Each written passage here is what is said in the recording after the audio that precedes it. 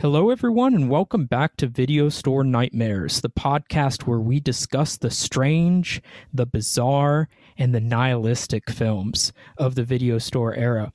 Tonight, we are talking about the 1992 shot-on-video German underground classic by Olaf Ittenbach, The Burning Moon. My name is Luke, and I'm joined by Leland. Listeners, we here on Video Store Nightmares are just a bit nostalgic for the 90s. You know what I'm talking about. Video stores, Whitney Houston, the awful noises made by dial-up modems, and, in theme with this episode, a significant increase in global heroin consumption. As of this broadcast, you can find 1992's The Burning Moon on Amazon for deuce dollars or YouTube for free. And then you, like us, can take a ride on the galloping horse to make bedtime storytelling fun again. Or, at the very least, more tolerable. Yeah, and if you have a VHS release of this, I bet you're a happy person. This was released by Dead Alive, which released a lot of shot-on-video sort of classics. And like all of their releases, this one is rare and expensive. I have the early 2000s, I think, Mondo video release, 2012. Anyhow, this is the first shot-on-video movie we're discussing on the show. Leland, how do you feel about the shot-on-video aesthetic? I had a very cautious mindset walking into this film. I remember you specifically telling me it was shot on very amateur recording equipment, and that is true. This whole thing looks like a late 80s infomercial on late night TV. This actually looks amazingly good for a shot-on-video movie. Like, most shot-on-video movies look a lot rougher than this. Maybe it's that German engineering. Maybe they got something special going on. I don't know. I mean, it's also relatively late, 1992, right? And so IMDb estimates the budget at 70,000 Deutschmarks, which there's no Deutschmark anymore, so we can't do that for inflation, but I think it would have been about $50,000. So I think that the effects, especially in this movie, are very impressive for $50,000. Do you think this is one of those films where all the actors worked for free because this was a hobby? Well, so Olaf Ittenbach already had a career at this point. I think this was his second film, and he's made a bunch. This is actually the only one I've seen. But he turned into, for a shot-on-video filmmaker, a pretty prolific. He did the special effects for 40 movies. He acted in 22, directed 21, wrote 19, produced 17. So, we're talking about a fairly professional guy. I don't know how many of the actors were paid, but I do know that he plays our lead storyteller. Well, that makes sense. Yeah, so just picture that guy directing a movie. But how much of this budget went into the last, say 20 minutes of this film? I imagine a lot of it. I think Ittenbach started as a special effects guy. I think that's what got him into filmmaking, and he's responsible for, these special effects. I think he's just really good at what he does. So I know you already said you haven't seen anything else from this guy, but what else has he done? Is there anything else I would have heard of? Probably not. After this, he made a film called Prometheus, which is like a killer movie. I haven't seen that one, but I've heard it's quite good. Legion of the Dead. He got into what I assume are some porn films. Legend of Hell, Savage Love, God Forsaken, Black Past. Yeah, I haven't seen any of these, but I have heard that Prometheus and Legion of the Dead are both worth seeing. Is this are we talking about stereotypical German fetishist porn? Well, he made one called Dard Divorce. I don't know what that is. He made one called Garden of Love and a Garden of Love 2. All right, so yeah, I think this is a professional guy, but like, does it detract from the movie for you? Is it distracting? Not as much as I thought it would be. I am kind of like a demanding princess when it comes to quality sometimes, but in this case, I think I kind of added to the charm a little bit. I think that's true of shot on video movies. Like, I think the look adds to the charm. Like, my wife won't watch them because she hates this look so much, but I think it adds to the charm of the films. And I kind of said this in our Video Dead episode, but I think that when you've got a group of semi-amateurs, at least, like making a film, you've got to take it as a different entity. Like, it's a different kind of filmmaking, and now and then I enjoy it. I mean, in her defense, if you're not ready for it, if you're not prepped for it, it is kind of jarring. Yeah, I guess. See, I can't take handheld camera movies. It can be shot on any format you want, but just don't like hold the cameras and do the shaky cam thing. You know, it didn't look so much like home video camera. It looked more like something you would see on an old BBC recording. Yeah, I don't know my filmmaking techniques well enough to like say what the similarities might have been, but this does look very good for a shot on video movie.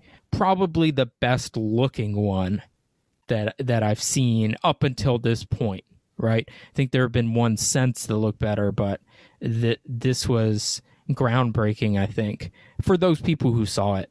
So this guy's other films, are they also on this kind of equipment, or did he, up his game in production later on? Oh, no, I think that his entire filmography is shot on video, but I could be wrong. So let me tell you how I watched this film. Okay. So last episode we discussed, and I don't know if it made it to the recording, where to find the burning moon. And at the time, it was not on YouTube. So I was all set to buy it on Amazon for, $2 and some change or whatever, right? So I sit down on my browser, I try to buy it, and I can't, because apparently my monitor does not have a anti-DRM feature that prevents me from possibly recording the film if I rent it. That's strange because, I guess they can't track this technology anymore, but like I can record something from Amazon on my VCR. So I could very easily have just like gone, I guess, downstairs and like use the, PlayStation app or whatever, but I was, not in that room, and now it's a principal thing.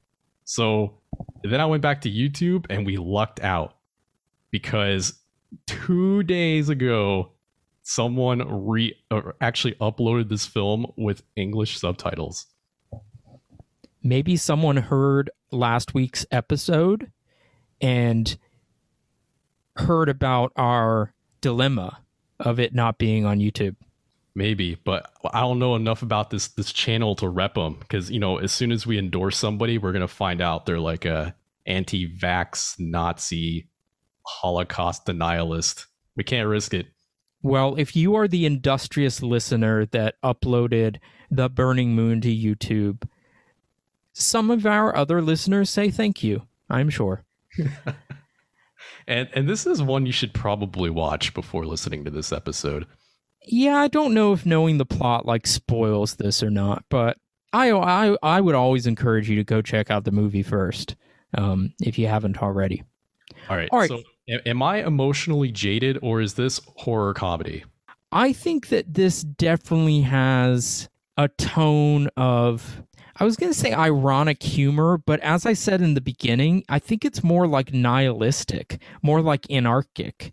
And there is a degree to which I think that's funny. I don't know if I would call it comedic. I think this is way funnier than the Video Dead. Okay, I can see that. I think this is much more grim. And like there are funny elements to it, but at the same time, like, I don't know, on this watch I was more disturbed than I have been on past watches. Hmm. And I'm And sure we'll get to that when those scenes come. yeah, we'll talk about that as it happens. I think this is a perfect note. Let's play the trailer and then we'll get into the story. From the people who brought you the Traces of Death series, Dead Alive Productions brings America the goriest horror film of them all. The Burning Moon. When the moon is full, the blood tide rises. No matter what you've seen, you ain't seen nothing like this.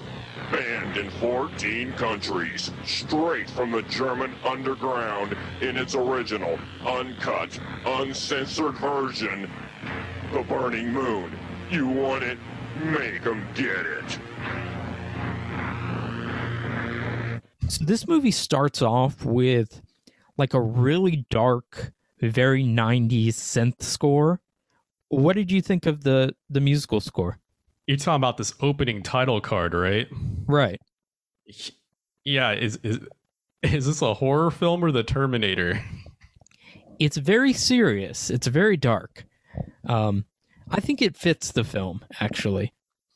I'm just saying, it has the same thing where, the letters are all blown up and then it zooms out and you see the whole title. Yeah, like this is fucking Star Wars, right? No, so after these epic opening credits, we start with our main character, Peter. He is played by the writer-director, Olaf Ittenbach, and he's going to a job interview. This guy who's interviewing him is like so generous. Like he's trying to help out this guy so much, and this guy's just not having it. What was your first impression of this character? I was trying to think of, were guitar pick earrings like a big thing in Germany? Maybe in Germany? I don't know. Like the only time I've ever seen something like that was like on Etsy. Yeah, this is pre-Etsy. So without giving away too many details of my personal life, there is someone I know who owns an office, and everyone who works in this office has some kind of like crafting side hustle, like candles, wind chimes, like you name it. So someone has a category for everything. And this earring looks like something that would have been made in that whole population, that ecosystem that belongs on Etsy. So yeah, he's the job interviewer is saying that he's failed all his classes, but grades aren't everything. It's how you do your job. He asked the interviewee if he would like coffee, but Peter is like, how about a beer? Right? And then he starts smoking a cigarette, and the interviewer, tells him he can't smoke here. How'd you feel about this exchange? Man, he's just casually bombing a job interview. Apparently with the boys, because he was with his friend. His friend is waiting on him outside, who allegedly already works here. And then the secretary walks in, and God, what was this kid's name already? Peter. And then so Peter checks out the secretary, and the camera just has this long shot focusing on her feet. Well, the Olaf directed it, and he's the character, so he knows what's on Peter's mind. He does. There's another foot shot at some point in this film, so there's definitely a feet thing going on. Yeah, well, at the end of the interview, the interviewer is like, we were really hoping for a more sincere person. You could work here, but you'd have to change. You'd have to be more sincere. And Peter's basically like, screw you, and leaves. Honestly, that seems pretty sincere, pretty honest with himself. Yeah, I think sincere is an odd word, but maybe something's lost in translation. Yeah, speaking of the translation, the subtitles on the copy that I watched were a little scuffed. I started writing stuff down, but nothing was quite as good as don't let them off the huck. Oh, I didn't notice anything like that. Yeah, maybe I'm sure the subtitles are different depending on the version. But yeah, maybe. Yeah, no, that said, it's nowhere near as bad as like Chinese bootleg subtitles. So if you can weather that, you can weather this, no problem. Yeah, I mean, I remember when if you were going to watch a movie like this and you did not have one of the few Dead Alive tapes that were made, like, the only way to see movies like this were on imported bootlegs. All right, it's now people are spoiled. Like, all this stuff is so readily available now. Just it's the changing times, man. Yeah, I mean, unless you want it on VHS, then I think you have to pay about $200. Thanks, globalization. Yeah. So he does leave his job interview with the friend, and then they immediately go and get in some sort of gang fight. At first, this looks like it's going to be the worst high school rendition of West Side Story you've ever seen. But then, thankfully, they just start breaking out into a street fight. Yeah, they're using PVC pipe, sticks, beer bottles. The fighting looks pretty real. Like, I think the stunts are really good. See, this is what happens when you take guns off the streets. People just use other weapons. Well, it's brutal. I mean, people like, have you seen Deadbeat at Dawn? I have not. All right, so we should do that at some point on the podcast, but this is the only thing that I think is comparable to that movie in terms of the brutality and realness of the fights. Like, they're very similar. This looks like real fighting where, well, let me put it this way. I'd be surprised if any of these actors were not injured at the end of this. If IMDb is to be believed, apparently the main actor, the main character, did a lot of his own stunts and stunts for other characters in the film, and in the process hurt his balls so many times. I read that, yeah. So he gets pretty beat up and he goes home, and his mom is like, "What happened to you?" And he's telling her to piss off and kiss my ass, and then his mom slaps him in the face a bunch. So I'm guessing that you found this pretty humorous. I thought this whole film was something to laugh at, except for, maybe parts of the second story. We'll get there. Yeah, so do you feel like they're going for that tone, or do you think that you're just... emotionally jaded? I suppose so, yeah. That was the term I used earlier. Yeah, so what do you think? I think this movie is like grade A hokey riff material, but I think it's intended. I don't think this guy's trying to like say something serious. It's just all about extremes. He's either trying to be absurd or extremely graphic and rude, I guess. I mean, so what I don't think is, I don't get the sense from this film that it's like a John Waters movie where there is an obvious sense of humor in everything. In this film, I feel like the filmmaker is serious.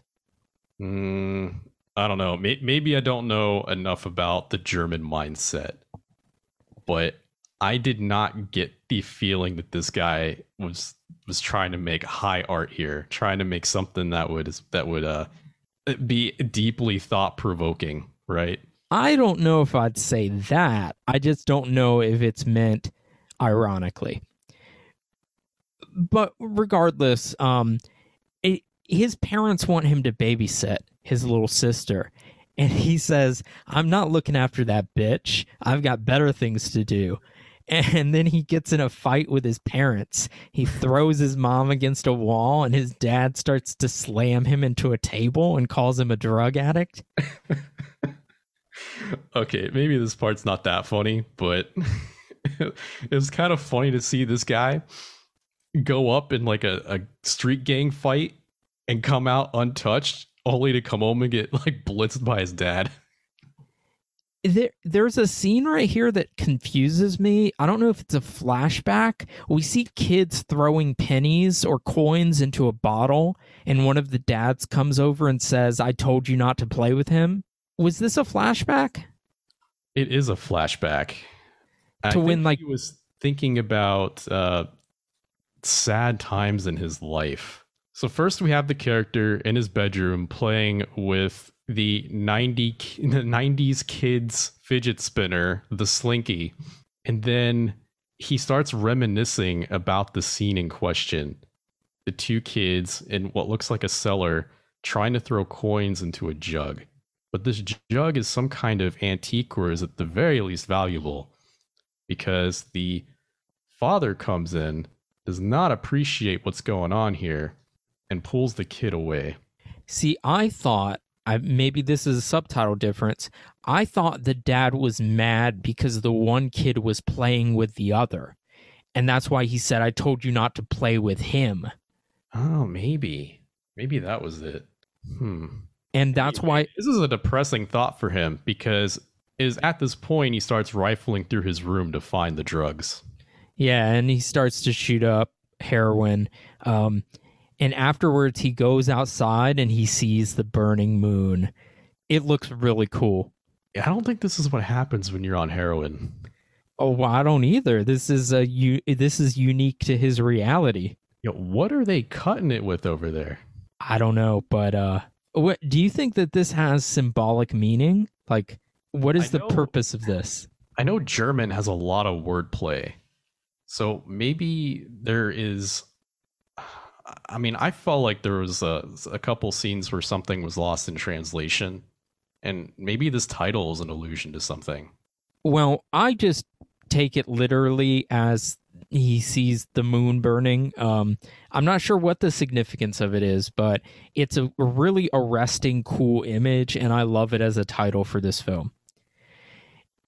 The score during all this is like so effectively dark to me too. Like it really grows on me as the movie goes on. So Peter goes and wakes up his sister and says he's going to tell her a story, and it's called Julia's Love. And so this is the start of our first like story within the anthology, right? So now the film is divided into two smaller films, and Julia's Love is the first one. Well, the thing is, the kid was dead asleep, and Peter comes in saying, "Oh man, you are having trouble sleeping. I'm gonna read you. I'm gonna tell you some stories." Well, it just shows you that Peter is absolutely oblivious to what anyone around him is doing or feeling. Like he's a quite narcissistic character. Well, at the very least, extremely oblivious. So he is our narrator, and I think we have to keep that in mind as these stories are unfolding. In the first one, we started a psychiatric clinic, and they're talking about this patient, Parker, who keeps getting violent, and they have to lock him up, and he's killed women. They say that at 13, he cut off the thumb of one of his classmates, and then he made murder his hobby, and he's killed 21 people. And one of the doctors is like, yes, he's a classic case of schizophrenia. They're basically having a debate about whether he's an incurable monster or whether he should continue with therapy. But the one doctor says that he stopped all his medications, but we're not told why. But we do find out that he escaped and he killed at least one person on his way out. We see him kill a doctor by like slamming her against the wall. Yes, these two characters who I thought were going to be our main characters for the story are immediately killed off in the hospital. Right. And so we know he escapes. And then we switch to Julia. And she's getting ready for a date. She's on the phone with one guy, and she's trying to tell him to like forget it, that there's no chance. So she's basically fending off suitors. But she's going on a blind date. She's never met this guy. It is a different time. Oh, right. Oh, we see a guy getting out of his car, and then another car rams right into him, knocks his head off, and then runs over the body. This is really the first explicitly gory scene we get in the film. So what did you think? This dude looks like one of those caricatures of like three kids in a trench coat. Either this dude is really tall or the vehicles in Germany are really small. But this guy gets out, towering above the car. We get to really soak up this majesty for about 5 seconds before he gets immediately plowed into by a passerby. And you can tell the exact moment they switch him out for a mannequin, which is probably why he's so trenched up with sunglasses on and a hat. But it just explodes and he gets dragged across the street. Tons of blood and parts. It looks funny, but it looks good, right? Like, this looks cool. You know, this was like the level of special effects I was expecting for this film. So I was totally fine with this. I think the special effects are certainly above average for this kind of film. I mean, and they certainly messed up that car in the process. I do think German cars are very small. The hitting car, the slamming car took a dent, and they completely takes off the driver's side door of the other one. Yeah, so this is the guy driving the car is presumably the guy who escaped from the asylum. But we switch back to Julia, and her friend are talking about her date. Oh, and I guess it's not totally blind. They met the night before in a bar. And her friend is asking, is he ugly? And she's like, as ugly as yours. And they both laugh. And they talk about her ex-boyfriend, Julian, who took like a rainforest trip. I don't know. None of this matters. Because we know that this guy she's meeting up with is going to be the escaped patient. Right? Yeah, but so I have this movie played in the background, like with no audio. I'm just looking at the subtitles, and she says in that coffee meeting she's never seen the guy before. Yeah, so it's weird. So I'm not crazy. There's like a contradiction here. Maybe, but the important part is it's not like she's seen this guy already and just thought this guy looked the exact same. A completely different person showed up. All right.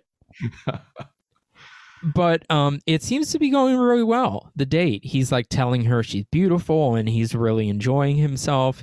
And she has this line where she's talking. She asks about his family, and he says that they were all killed. And she says, I just hope something like that never happens to my family. Yeah, my family got murdered. Oh my God, I hope my family never gets murdered. So we know that her family's going to get murdered, right? Absolutely. We know what's going to happen. But he's going to drive her home. He wants to get off. He says he wants to get the relationship off to a slow start. And so he'll call her tomorrow. And at this point, she asks what he does for a living. It seems like that question would have came up way earlier. But he says he works in a clinic. And then they have a super awkward kiss. And as soon as their lips press together, we get another flashback to see Peter's, or see this asylum patient. We see his grandpa killing his dad.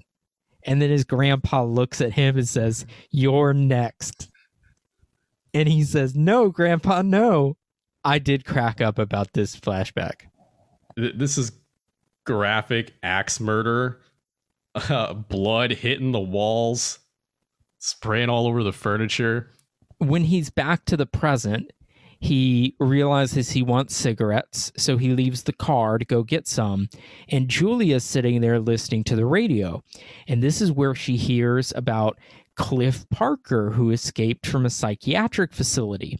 And she realizes it's the guy she's with. And so she runs away. And this other car just picks her up. Like, no way I would pick this person up. I don't know. I mean, it's Germany in the 90s. I guess. I don't know what I meant by that. Well, he quickly realizes that she's gone, but she left her wallet behind. So he has her ID with her address. This sex worker comes up to the car while he's doing this, and he invites her in, and she says, "How do you like it?" And he says, "This way," and then he stabs her. Thought that was pretty lame. It's okay. It gets a little better. He has an axe. I don't know why, but he has an axe, and he cuts off the prostitute's head. and the guy behind him is honking his horn like so to make him go. So he rolls down the sunroof and throws the head on the guy's car. That did make me laugh. Meanwhile, Julia gets home and she goes up to her room to watch TV, and she's watching about Parker on the news. And she's like, another nut. Like these are the only people she dates, is these mass murderers. But her mom is putting dishes away. She closes a cabinet, and we get one of those famous jump shots where Parker is standing behind it. He cuts off her fingers in a stick of butter, and then he cuts her throat. So this first story doesn't have a lot of downtime. It's almost constant murder mayhem. Yeah, I mean, the family carnage has begun, right? Now, real quick, are these the same parents from the Framing story? Like Peter's parents? I'm not sure. I don't think so. I'm pretty sure it's the same actors. It's possible. I didn't notice. It's either that or, every older guy in this film just has a mustache. Yeah, I think that is true. I did get the mustachioed characters confused a few times. But I hope you weren't literally looking forward to character development, because this family doesn't really get any. No, it does. I don't see any actors who played both characters, but I could be wrong. I'm just looking quickly, so. So Julia's talking to her sister, and they're talking about her boyfriend, Jake. I thought by this name dropping of Jake that he was going to show up, but he didn't. He did. Did he? Who's he? Who's Jake? He shows up as the final victim before the police officer shows up. Oh, see, I thought that was her brother. You know what? I can easily play this forward. Hang on. Yeah, I don't think that's Jake. I think that's her brother. Let's see, car pulls up. I just wanted to shout Jake. Oh, Gary. Who's Gary? It's a brother. Oh, man. She has so many siblings. Well, we need people to kill off in interesting ways. Woof. All right. Well, we get all kinds of cool gore effects here. Parker cuts the dad's hand off, and then he stabs a machete through his face. What did you think of the gore effects so far? Like, were you impressed by them? Yeah, I mean, especially for the budget. Okay, so the mannequin stuff was cool for the roadway scene, but this stuff was on another level. And compare this to the Video Dead. The Video Dead also had some really good special effects for the budget and the cast they were working with. But this film is obviously way more gory. Well, yeah, the purpose of this film seems to be the gore to a certain extent. And some of it's comical, and then other aspects of it are pretty brutal. When the sister is getting murdered in the bathroom. He just stabs her in the back a bunch with a knife and slams her into the tile wall. Yeah, she hits the medicine cabinet. It falls over. Yeah. And there's this they bother to make the distinction in a couple shots that the bathroom floor is slick with blood. Most people don't really have to deal with this kind of situation, but if you find yourself in a situation where there is a lot of blood on a tile floor, it is very, very slippery. And they bother to point that out and show the streaks of the actors as they're walking through this room, trying to maintain their balance. Yeah.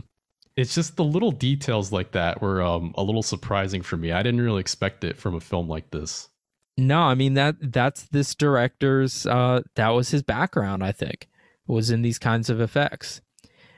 But while all this is going on, Julia realizes that Parker knows where she is. And she's like, I have to tell my family. And she goes to talk to them, but of course she's too late. She finds the dad with the machete through his face. She tries to call the police, but I guess the phone is dead. The phone is always dead. If you realize that you're on a date with a serial killer, wouldn't you tell someone right then? Yeah, we skipped over that. So she finds out this dude is on the run. Yeah, she sees him on the news. She also and then she doesn't tell anybody, doesn't try to contact the police, nothing. Then realizes her purse is missing, still does nothing. No, goes to tell her dad. I mean, don't be a narc, I guess. That's the lesson here. So this is really intense. Parker shows up and he throws her mom's head at her. And then he corners her in the bathroom where she locks herself in. So she's locked in with her sister's dead body, and it's on fire in the bathtub. And the walls are covered in blood, and the medicine cabinet is hanging on its side. Do they not have smoke detectors? I guess not. He yells, "It was a stupid idea to lock yourself in there because the door is made of glass." He's like, "Too bad I have to break it down and cut off your head." What? Why do you think that he lit the body on fire?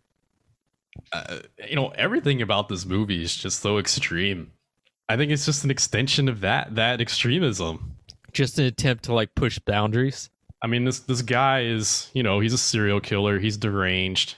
He's pushing the envelope. Yeah, he says, "Why cut off fingers and butter?" I don't know, but he says, "How do you like her now? I played with her a little bit. I think she loved it." So yeah, they're trying to push the envelope, and but it comes off comical, I think, because it's so over the top. So this is where Gary shows up outside, and he gets beheaded. Yeah, Gary the brother. Yeah. No confusion here. Gary the brother. He gets beheaded before he makes it to the door. Julia grabs a pair of scissors to fight back with. And then we get like a vision where she's in a field and she's dressed in like a red burqa thing, and she's running in slow motion. Well, she gets knocked out. Right. And then she gets knocked out straight into the movie Gladiator, where she's kind of like lifted among the grains of Elysium. Yeah, good comparison. But when she wakes up, Parker basically wants to start over. He's like, "Let's start over from the beginning. I don't want to ruin our relationship. I want to marry you and we can be just normal people." He keeps saying, "I just want to be like everyone else." And this leads into the best part of the film.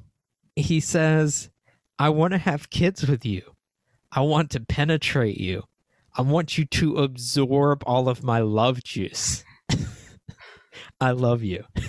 Followed by a montage of them frolicking happily after being married.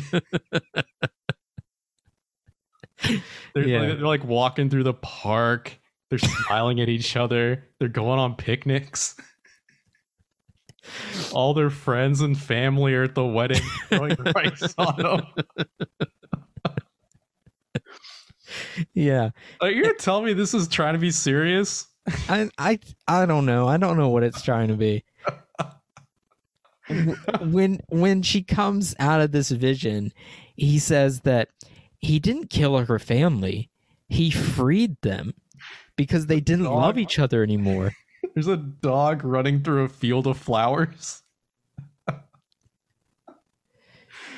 right, I'm done.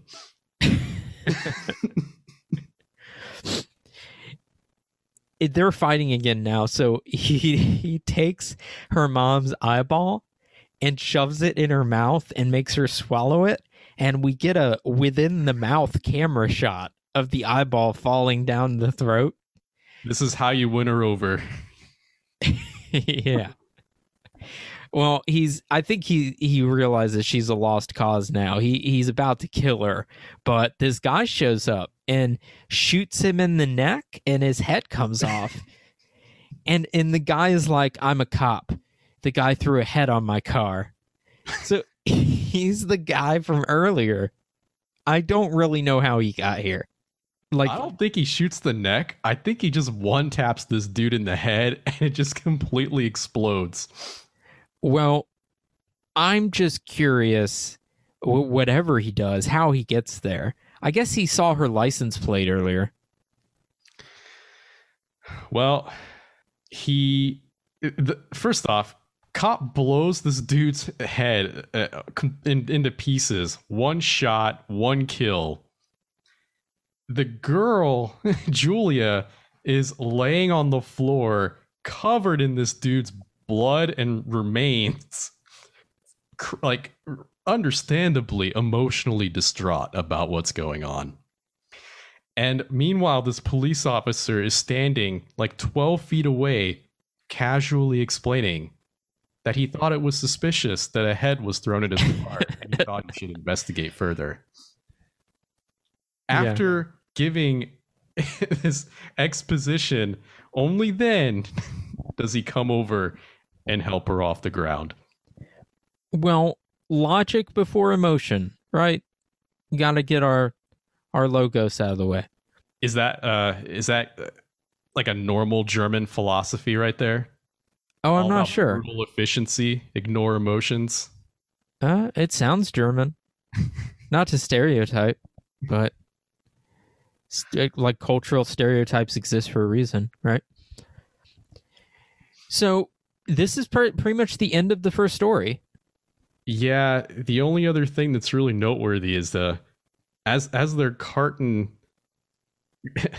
as the EMTs are carting Julia away into the ambulance, somebody randomly says, let me find the subtitle. Someone says, "Hurry up, get this stuff out of here. No one needs to see this anymore." I don't think they were talking about her, but the camera doesn't focus on anything else. Well, even if they're talking about like the bodies of her family, no, like that's not any better. It's Was this on your version? Did we need to compare subtitles? No, that's on my version. Yeah. Were your subtitles like stark white? I think so. Oh man, you do not see that anymore. Almost everywhere uses yellow nowadays. And for better. I hate like white subtitles in black and white movies. They're impossible. The last movie I saw with white lettered subtitles was actually at a local independent movie theater. They were showing back in like 2006 or something.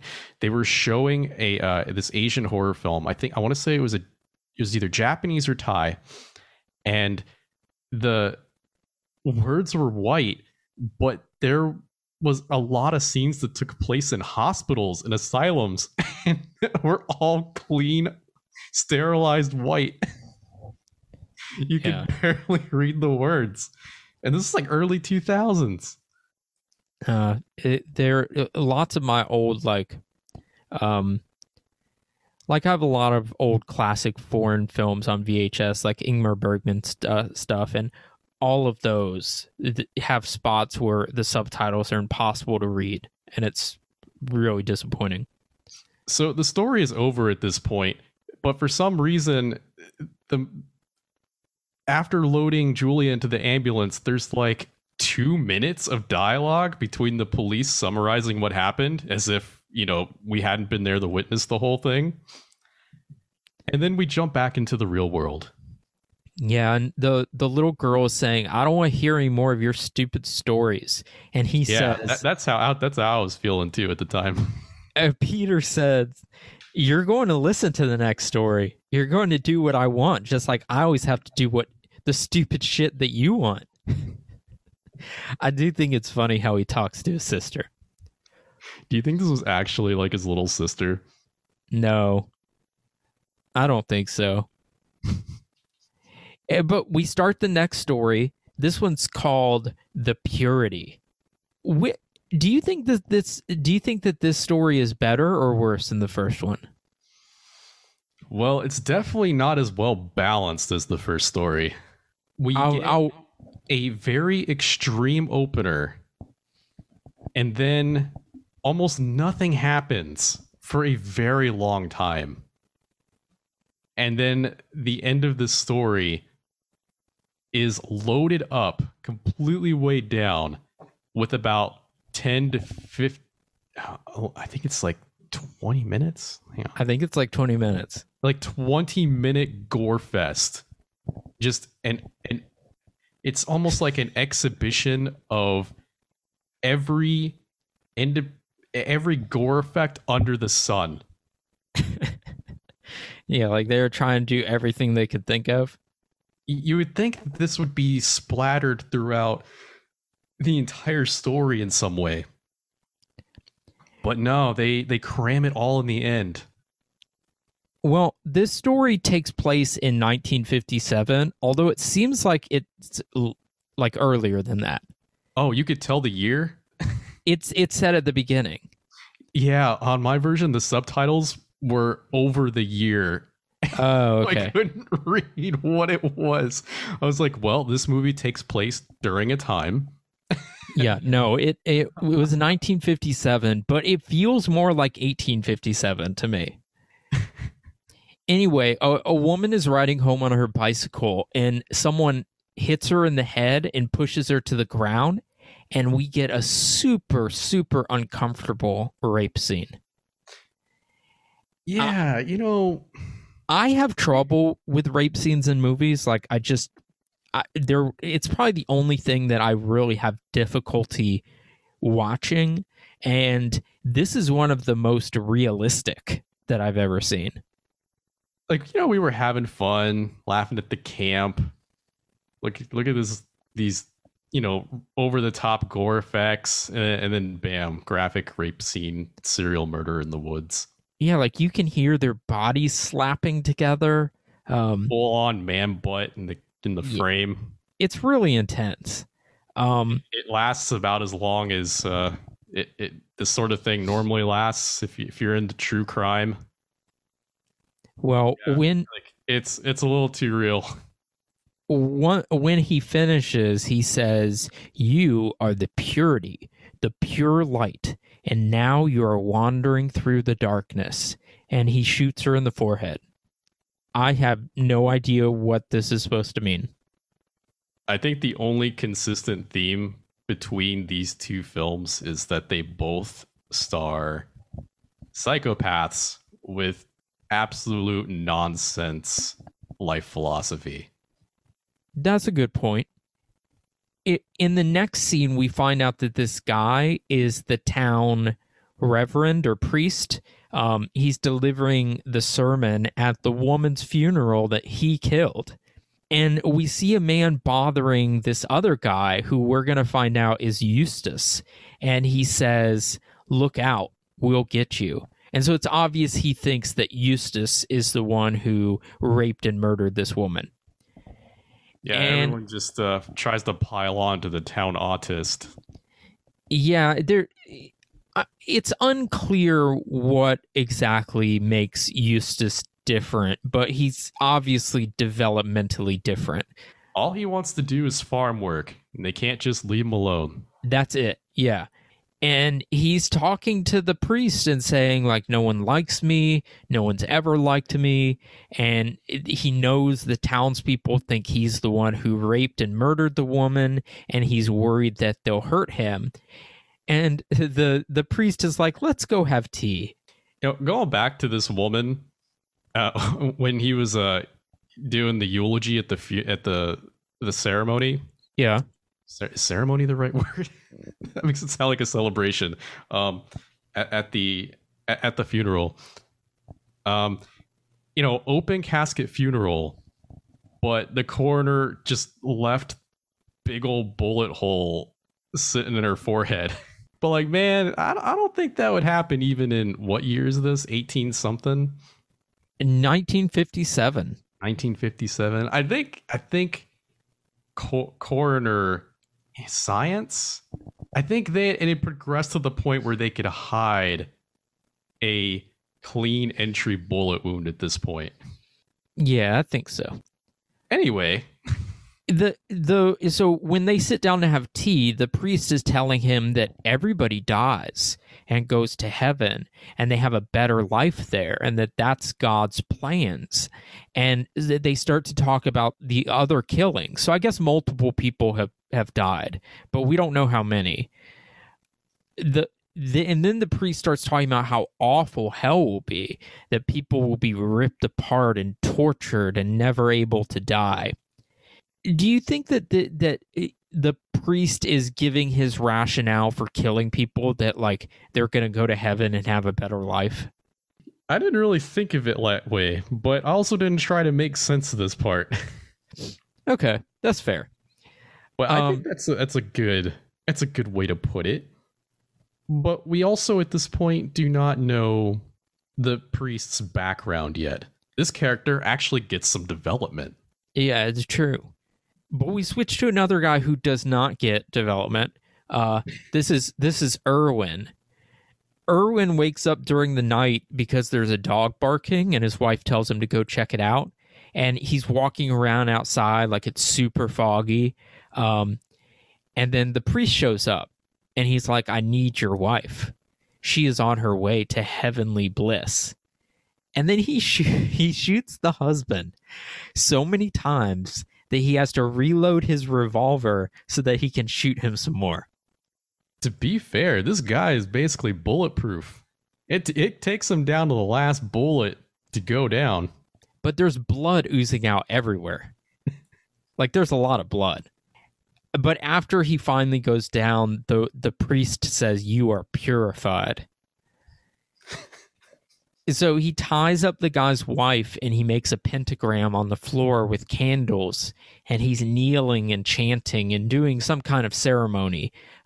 He has a really crazy looking sword that he uses to cut her throat and then drink her blood from this big bowl that he collects it in. So we know he's like a Satanist or something. I just want to take this time to point out this guy actually looks like a serial killer. Like, oh, for sure. The most normal, non-suspecting guy, like middle-aged office guy, to fit this role. And it's more historically accurate than, every serial killer being cast as a like super hot guy in their late 20s, early 30s. I really thought he would, like, I really believed that he was gulping down that blood. Like, for all we know, he did have like some goat's blood or something. They're going down. He was like gulping down for the scene, for the authenticity. Yeah, like some Jodorowsky shit here. This like Jinghua Soul Calibur sword being used as the sacrificial blade. Yeah, I don't think this sword looks real. I thought it looked kind of silly. No, it looked like some kind of a prop for a Halloween costume, but yeah. So we switch back. He's got that sick crystal goblet. Yeah, all the blood. And I'm sure it's like corn syrup or whatever, but it looks like real blood. I thought it was believable. I mean, throughout this whole film, the blood looks very real. It's really not a shame that this kind of stuff has been phased out for CGI blood and modern filmmaking technique, which does not look real at all. No, right? Like, at least not all of this looks real, but at least it's fun, and you can like wonder, like, the way it is when I'm watching a really impressive special effect, a practical effect. I'm like, how did they do that? And wondering how they did it is what makes the effect look more real. But now in a movie with CGI, I know how they did it.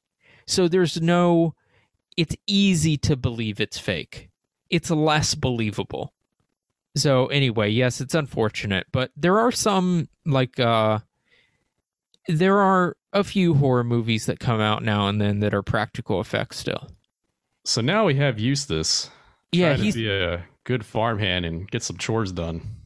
Right, he's chopping wood, and he's attacked by men from the town. They hold him down and kick and punch him, and they're saying he's responsible for the dead girls. But then the priest shows up and interrupts, and we get a flashback, I think. We see a boy who kneels in front of a cross, and there's some kind of animal crucified or like alien looking thing, and suddenly it bursts into flames. And then this woman comes and hands him a book, and she has like a wolf or a demon face. And he's like, "Where do you come from?" And she says, "I came straight from hell." So I guess this is like the priest's memory of how he got the warlock book or whatever it is. Yeah, I mean, his father told him to become a priest, and he said, "All right." And then the devil showed up and made him the wrong kind of priest. Yeah. That's the history you get. Well, in the present day, we hear him saying he's praying to Lucifer, and he's saying some nonsense about rescuing souls and how he's going to rescue his soul. And he puts a single bullet in his revolver and shoots himself through the back of the head. And this looks really real, like his brains splatter all over the wall behind him. This is how I imagine it would look if you shot yourself.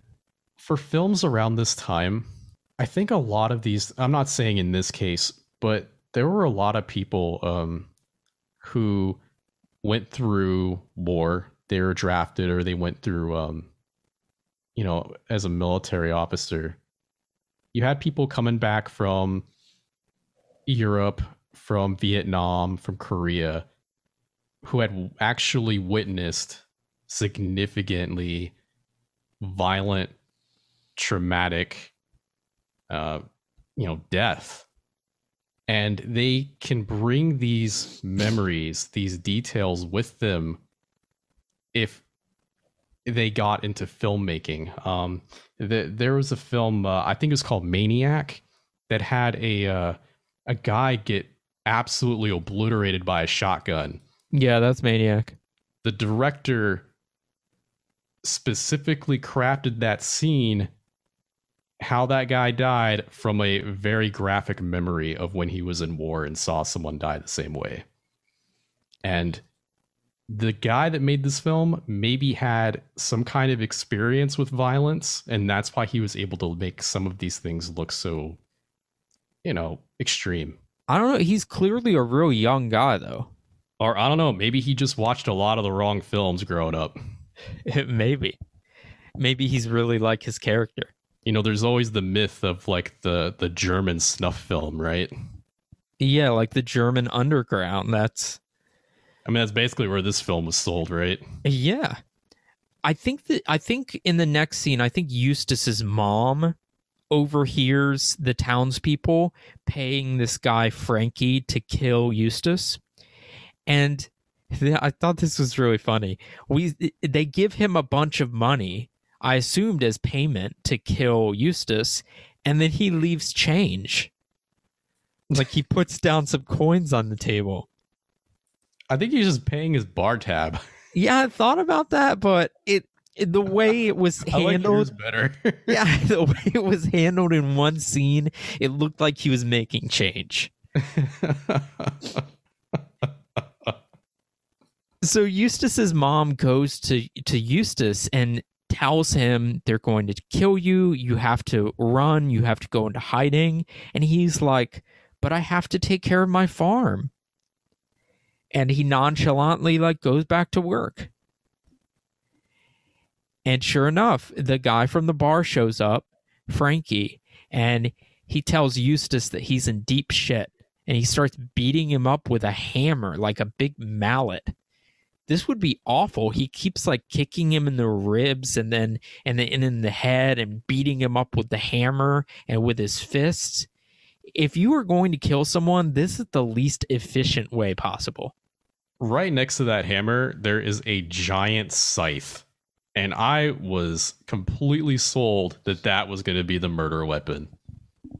No, he even goes and gets, instead of the scythe, he gets a broom handle and hits him some more with it.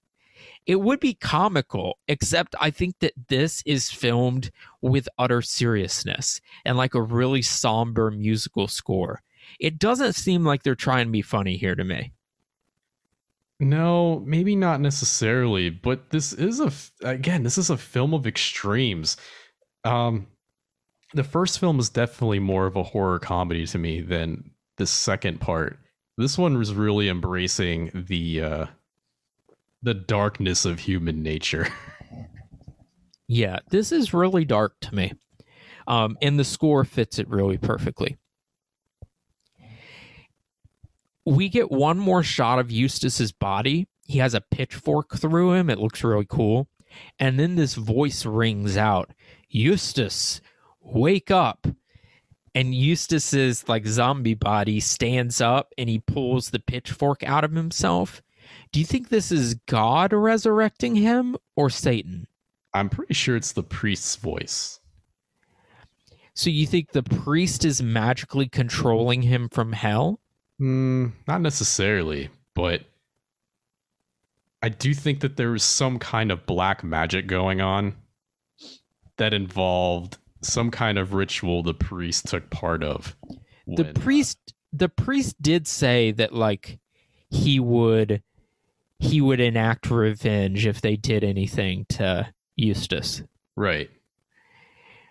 So Eustace's zombie body goes to the house of the guy who killed him, and he uses his blood to write on the wall.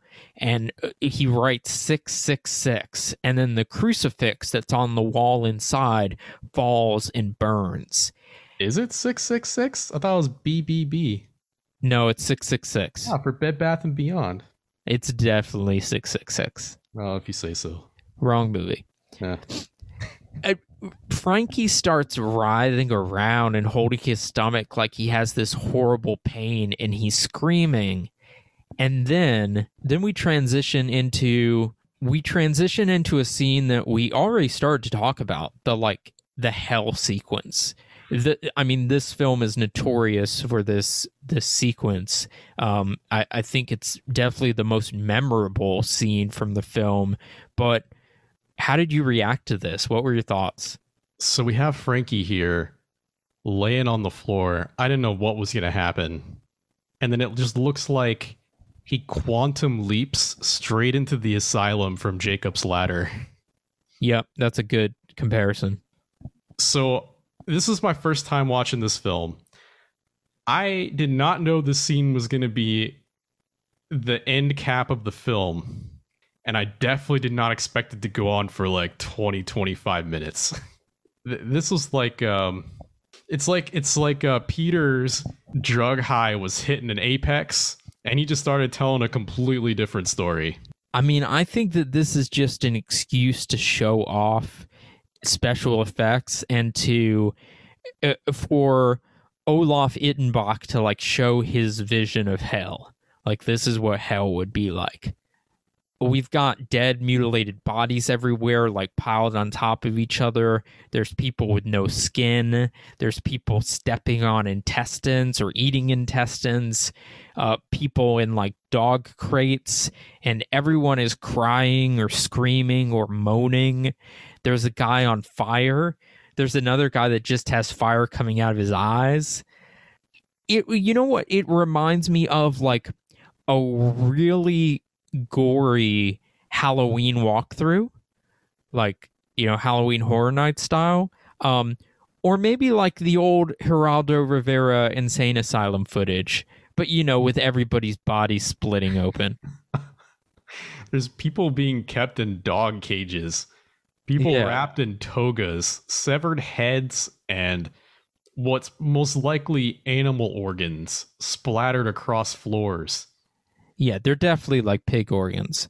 In case you were wondering, hell apparently has a harbor freight somewhere because people are using power tools on each other. Yeah, someone gets an ice pick to the head. Someone gets a shotgun blast to the chest and then to the head. One guy, the one that like I thought was the most disturbing was there's a guy on crutches and one of his legs is just like barely hanging on, like barely attached, and it's kind of swinging as he goes. I can't, like, it looks painful. Yeah, that's the one where he's walking on crutches and he like knocks over a severed head on the floor out of his way. Yeah. So he can keep shuffling. But hey, at least Satan was kind enough to give him crutches. Yeah, that's true. So Sure. they strap Frankie down to a table and they say, "The kingdom of pain has come for you. You will cross the barrier of human pain." And it goes on, but then he says, "Welcome to hell." And they start hammering nails into him, and they use a corkscrew in his eye. They cut him open, and then they start to drill into his teeth, which I can't watch. It's the only thing that's done to a human body that I cannot look at. I have to look away or close my eyes. And the demons doing this stuff just look like other messed up people. Yeah, I mean, they kind of look like the Cenobites from Hellraiser, but more less elevated, less fancy, more degraded. Like this one guy looks like Elijah Wood with half his face missing and a fake eyeball just slammed right into the where you would think the left socket would be amongst all this flesh. Is that the one that has like 10 nails in his eye? Yes. So like the fake eye is like nailed in place. I don't think it's supposed to be a real eye. Like you're not supposed to think it is. I don't know. He has his mouth open like Chatterer from Hellraiser. That same like guy. Oh, that's a different guy. Okay. Yeah, that's the guy that's like wearing a helmet. Well, he uses like a big corkscrew, like the kind you screw into the ground to attach a dog lead to, and he like puts it into Frankie's stomach, and I thought he was gonna like wrap up the intestines, but then he starts messing with pliers down there and like ripping stuff out. And then they put these chains on his ankles, and he slowly gets ripped in two. And then the voice calls Eustace, presumably to heaven. Like Eustace does not have to go to this hellscape.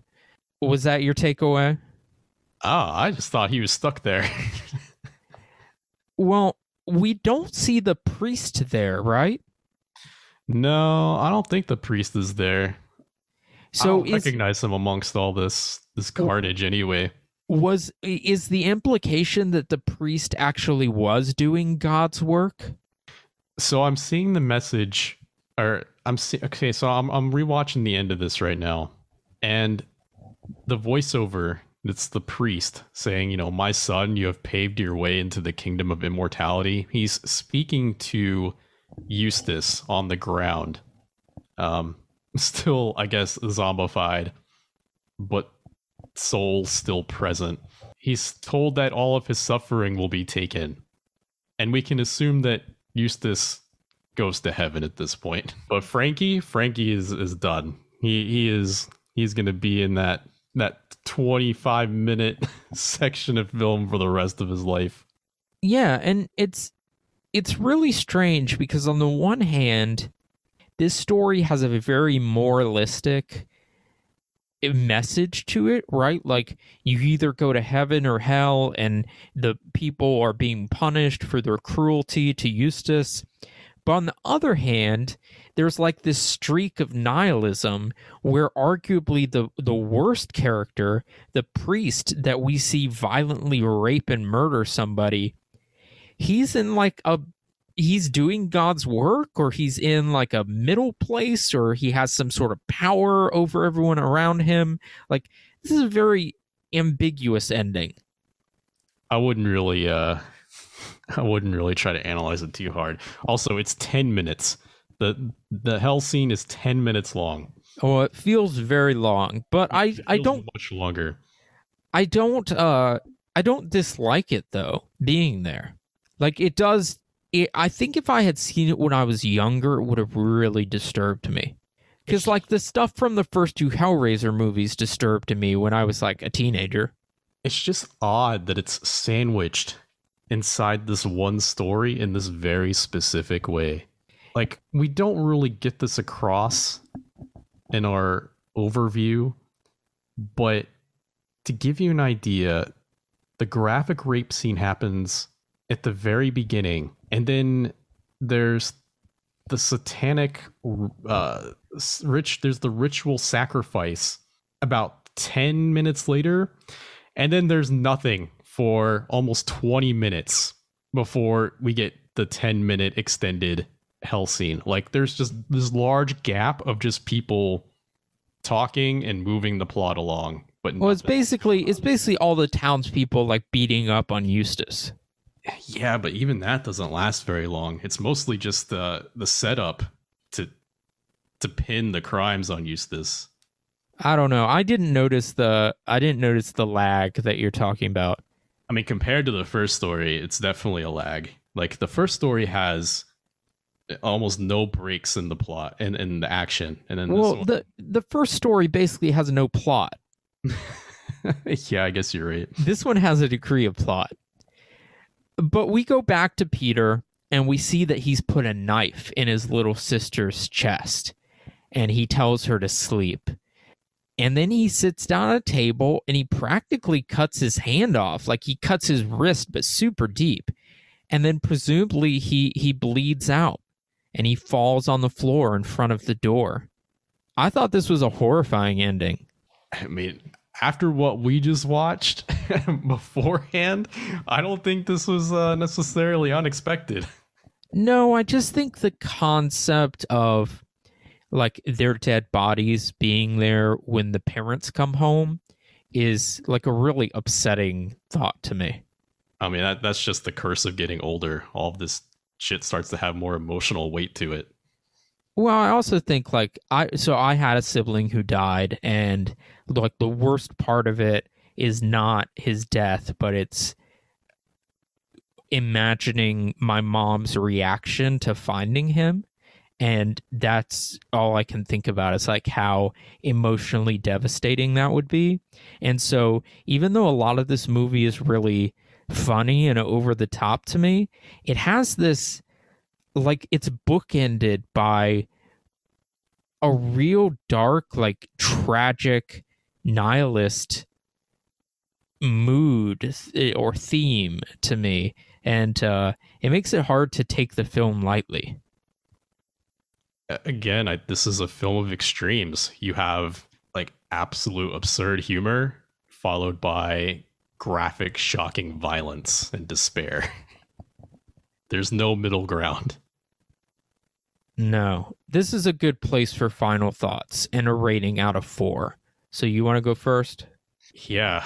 So, home video, man. That's definitely the most extreme video I've seen on regular ass film. I don't think this is necessarily a good film, but watching it is definitely an experience.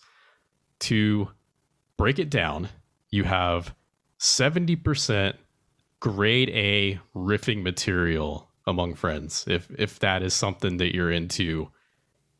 And I mean, I guess nobody's really having in-person watch parties anymore with this in a corona world, but maybe post-corona in the future you can start having riffing parties again. But yeah, like 70% of it is stuff you can actually make fun of. It's hokey. It's great. It's a fun viewing experience. 20% of it is like boring slog, which I think is all in the second half. I could be mistaken because, as Luke was saying, he didn't really notice it. Could just be me. And then you got the final 10%, which is the Event Horizon hellscape experience. It's a film of extremes. Nothing about this film is subtle. It's all very direct. We've already mentioned that the guy who made this film did so at a pretty young age. So perhaps he wasn't necessarily familiar with the emotional nuances that come with things like parents dealing with children's suicide, or graphic rape and murder, or I guess just mutilation and deformity in general, right? This film can be extremely uncomfortable to watch if you are not okay with violence in like a theatrical setting. But the experience of watching this film was certainly something that I'm not used to. And so it's very memorable for me. I'm going to remember this movie, even though I'm not exactly a huge fan of it. I do love the special effects. The last 10-minute hell scene was definitely something that saved the film for me, as I thought the quality of the second story was significantly lower, or at least very different than what I'd been set up to believe the rest of the film was going to be after the first hokey story. I'm going to go with 2 stars here, the Cowards rating, just because this is a film worth watching if you can stomach the content. For me, it's distinctive because I have not been exposed to this kind of underground cinema in any sort of significant quantity. I think this is the first film like this I've ever sat through to the finish.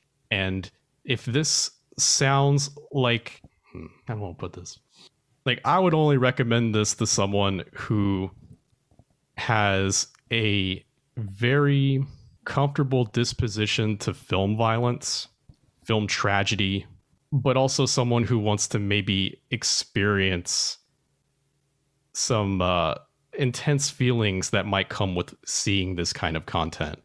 If that sounds like you, then this is probably something you should actively seek out.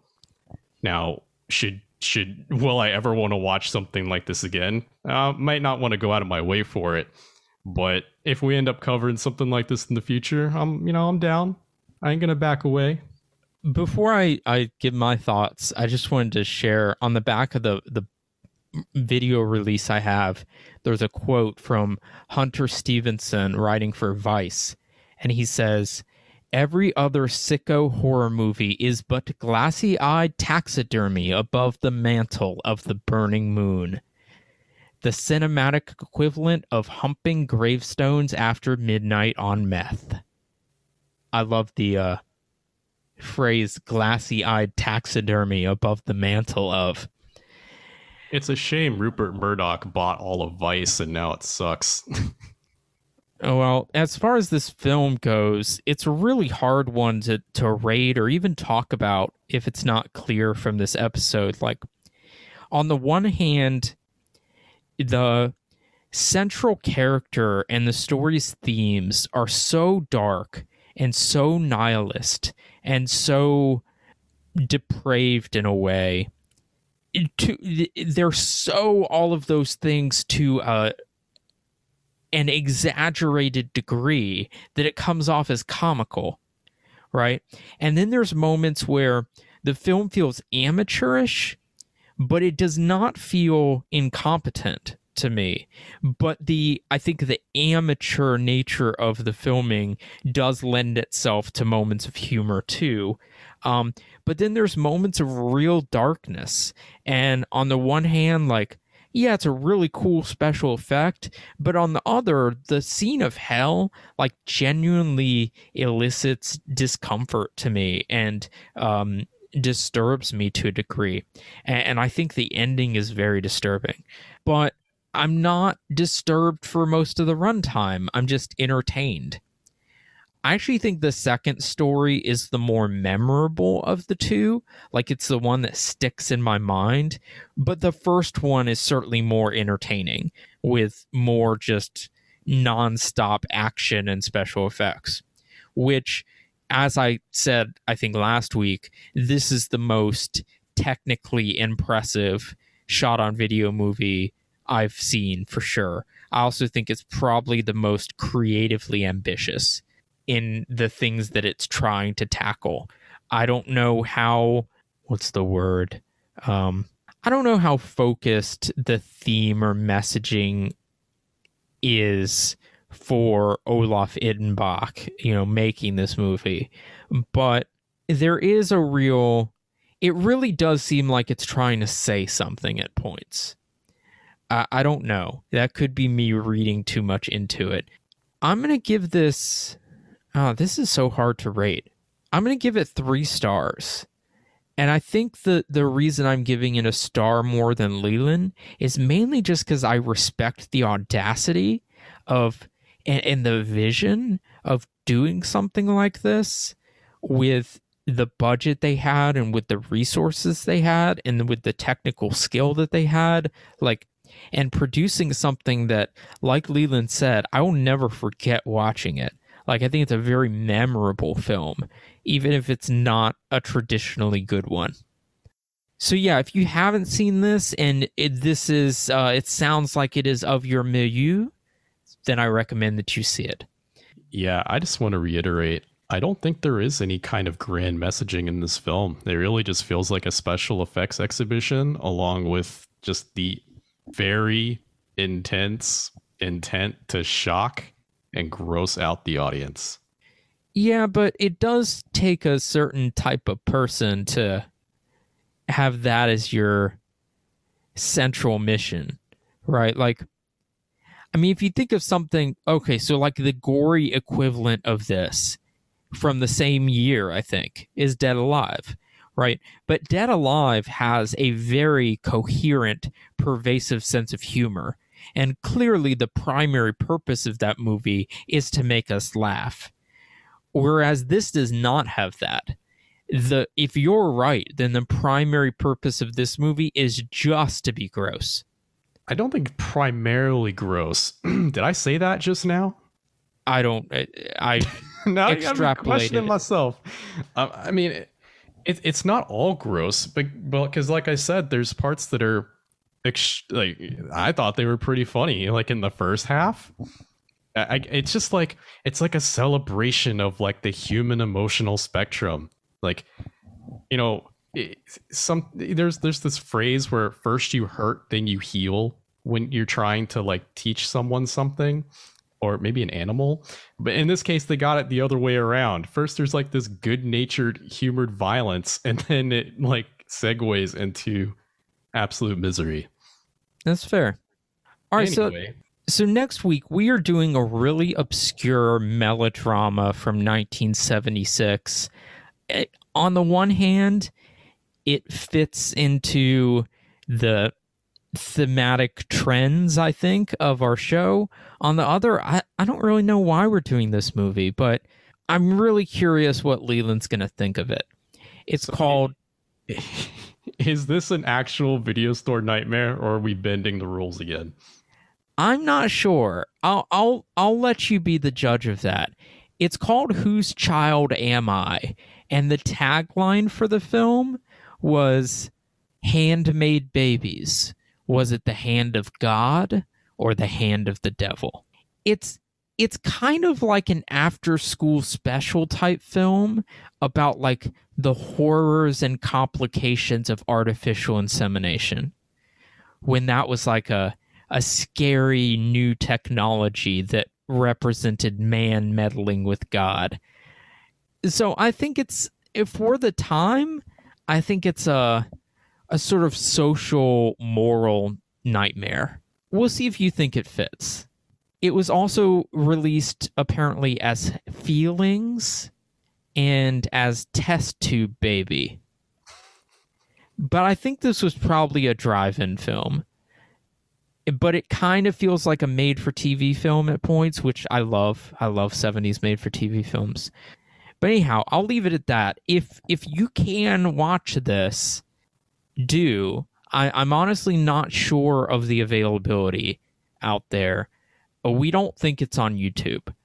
But by all means, do not take our word for it. Like, try to find it, because it's worth seeing, if for no other reason than it is an experience.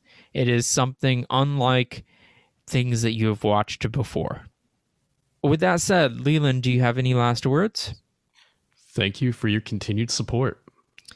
Yes, thank you from me as well. And we will talk to you next week for Whose Child Am I?